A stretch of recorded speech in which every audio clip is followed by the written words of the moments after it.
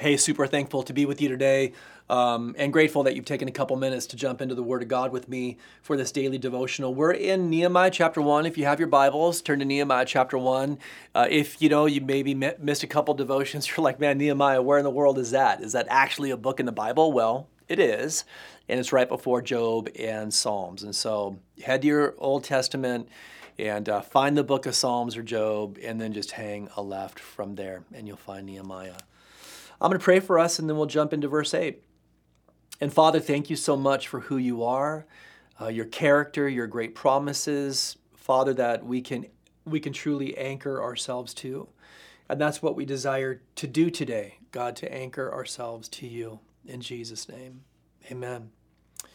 He's in the middle of praying to God. Remember, like wild situation happening in Jerusalem, shook him up big time. He had a heart that really cared. He was compassionate towards his countrymen and the calling of God on the nation of Israel. And so his reflex, Nehemiah's reflex, this great leader, this great man of God, this person who was responsible for initiating the prophetic time clock, conversation for another time, started in prayer. His reflex was prayer. And the second piece I just want to draw to your attention is in verse 8 of this prayer, where he says this to God. Remember, he's saying to God, remember, I pray, the word that you commanded your servant Moses, saying, if you are unfaithful, I will scatter you among the nations. But if you return to me and keep my commandments and do them, though some of you were cast out to the farthest parts of the heavens, yet I will gather them from there and bring them to the place which I have chosen as a dwelling for my name. We're talking about Jerusalem, the city of the temple of God. So listen, this is what Nehemiah is doing. He's reminding God of what he said, right? He's reminding God of what he said. And I don't think that he's reminding God in the sense of, God, you must have forgotten this because things are really difficult. And so here I am having to educate you again on those things that you spoke through Moses. That certainly is not what's happening here. Right, when he is reminding God what he's doing, he is standing.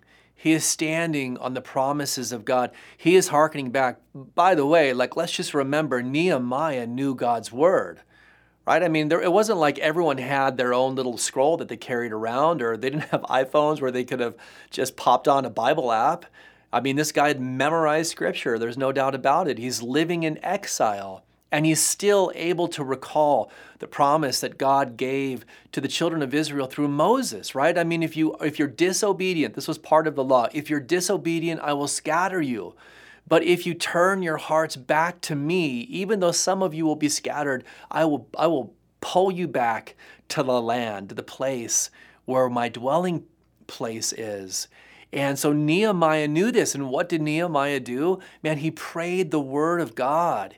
He prayed the promises of God. He anchored himself to the faithfulness of God. This is so important for you and for me to remember, right? I mean, when we pray and we've got some tumultuous situation and maybe all hell is breaking loose and we've gotten, a really difficult word, some bad news, and we come to God in worship, right? With an honest, sincere, authentic heart, like he was broken, he was weeping, and he brought that to God, and yet he brought it in worship and in reverence and humility. And then what does he do? He stands upon God's word, right? He stands upon God's word. In other words, it's something like this.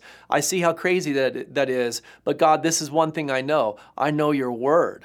I know what your word says, and this is what you promised. And so I'm going to pray what you promised, believing that because you promised it, you will bring it to pass.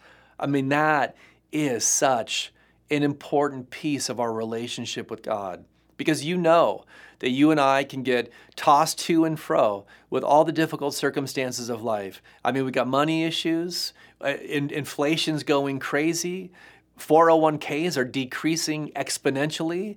And, if we're not careful, it's like, man, we can't, the bottom's falling out. And so in moments like that, we've got to go right back to the word of God where we're reminded that God will provide for all of our need according to his riches of glory in Christ, right? I mean, those are the promises that we hold on to. God, I'm going to bring this petition to you, but this is the truth. I'm going to stand on this fact. I know you'll provide. I know you'll be faithful. I know you will come through because God, you are the one who has promised to come through. Listen, one of the most important things that you can do to have a really robust prayer life where you not only know that you're praying the right thing, but you're experiencing answered prayer is to know what God has promised. And then God wants you to bring that to him. Like, I know some of you are like, well, if God knows it, like, why am I reiterating it? Because God wants to hear it from your heart. God wants you to express your trust and faith in his word as a petition so he can complete that circle and answer that prayer in your life. There may be prayers that go unanswered just because you have assumed that God doesn't want to hear you lift them up as needs to him.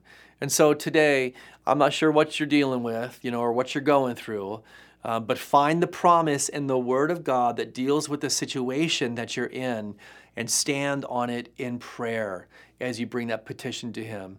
And then trust that God in his timing, right? And we're going to see that God answers this prayer in his timing and in a very unique way. God in his time and in his way will answer. God bless you. Have a great day.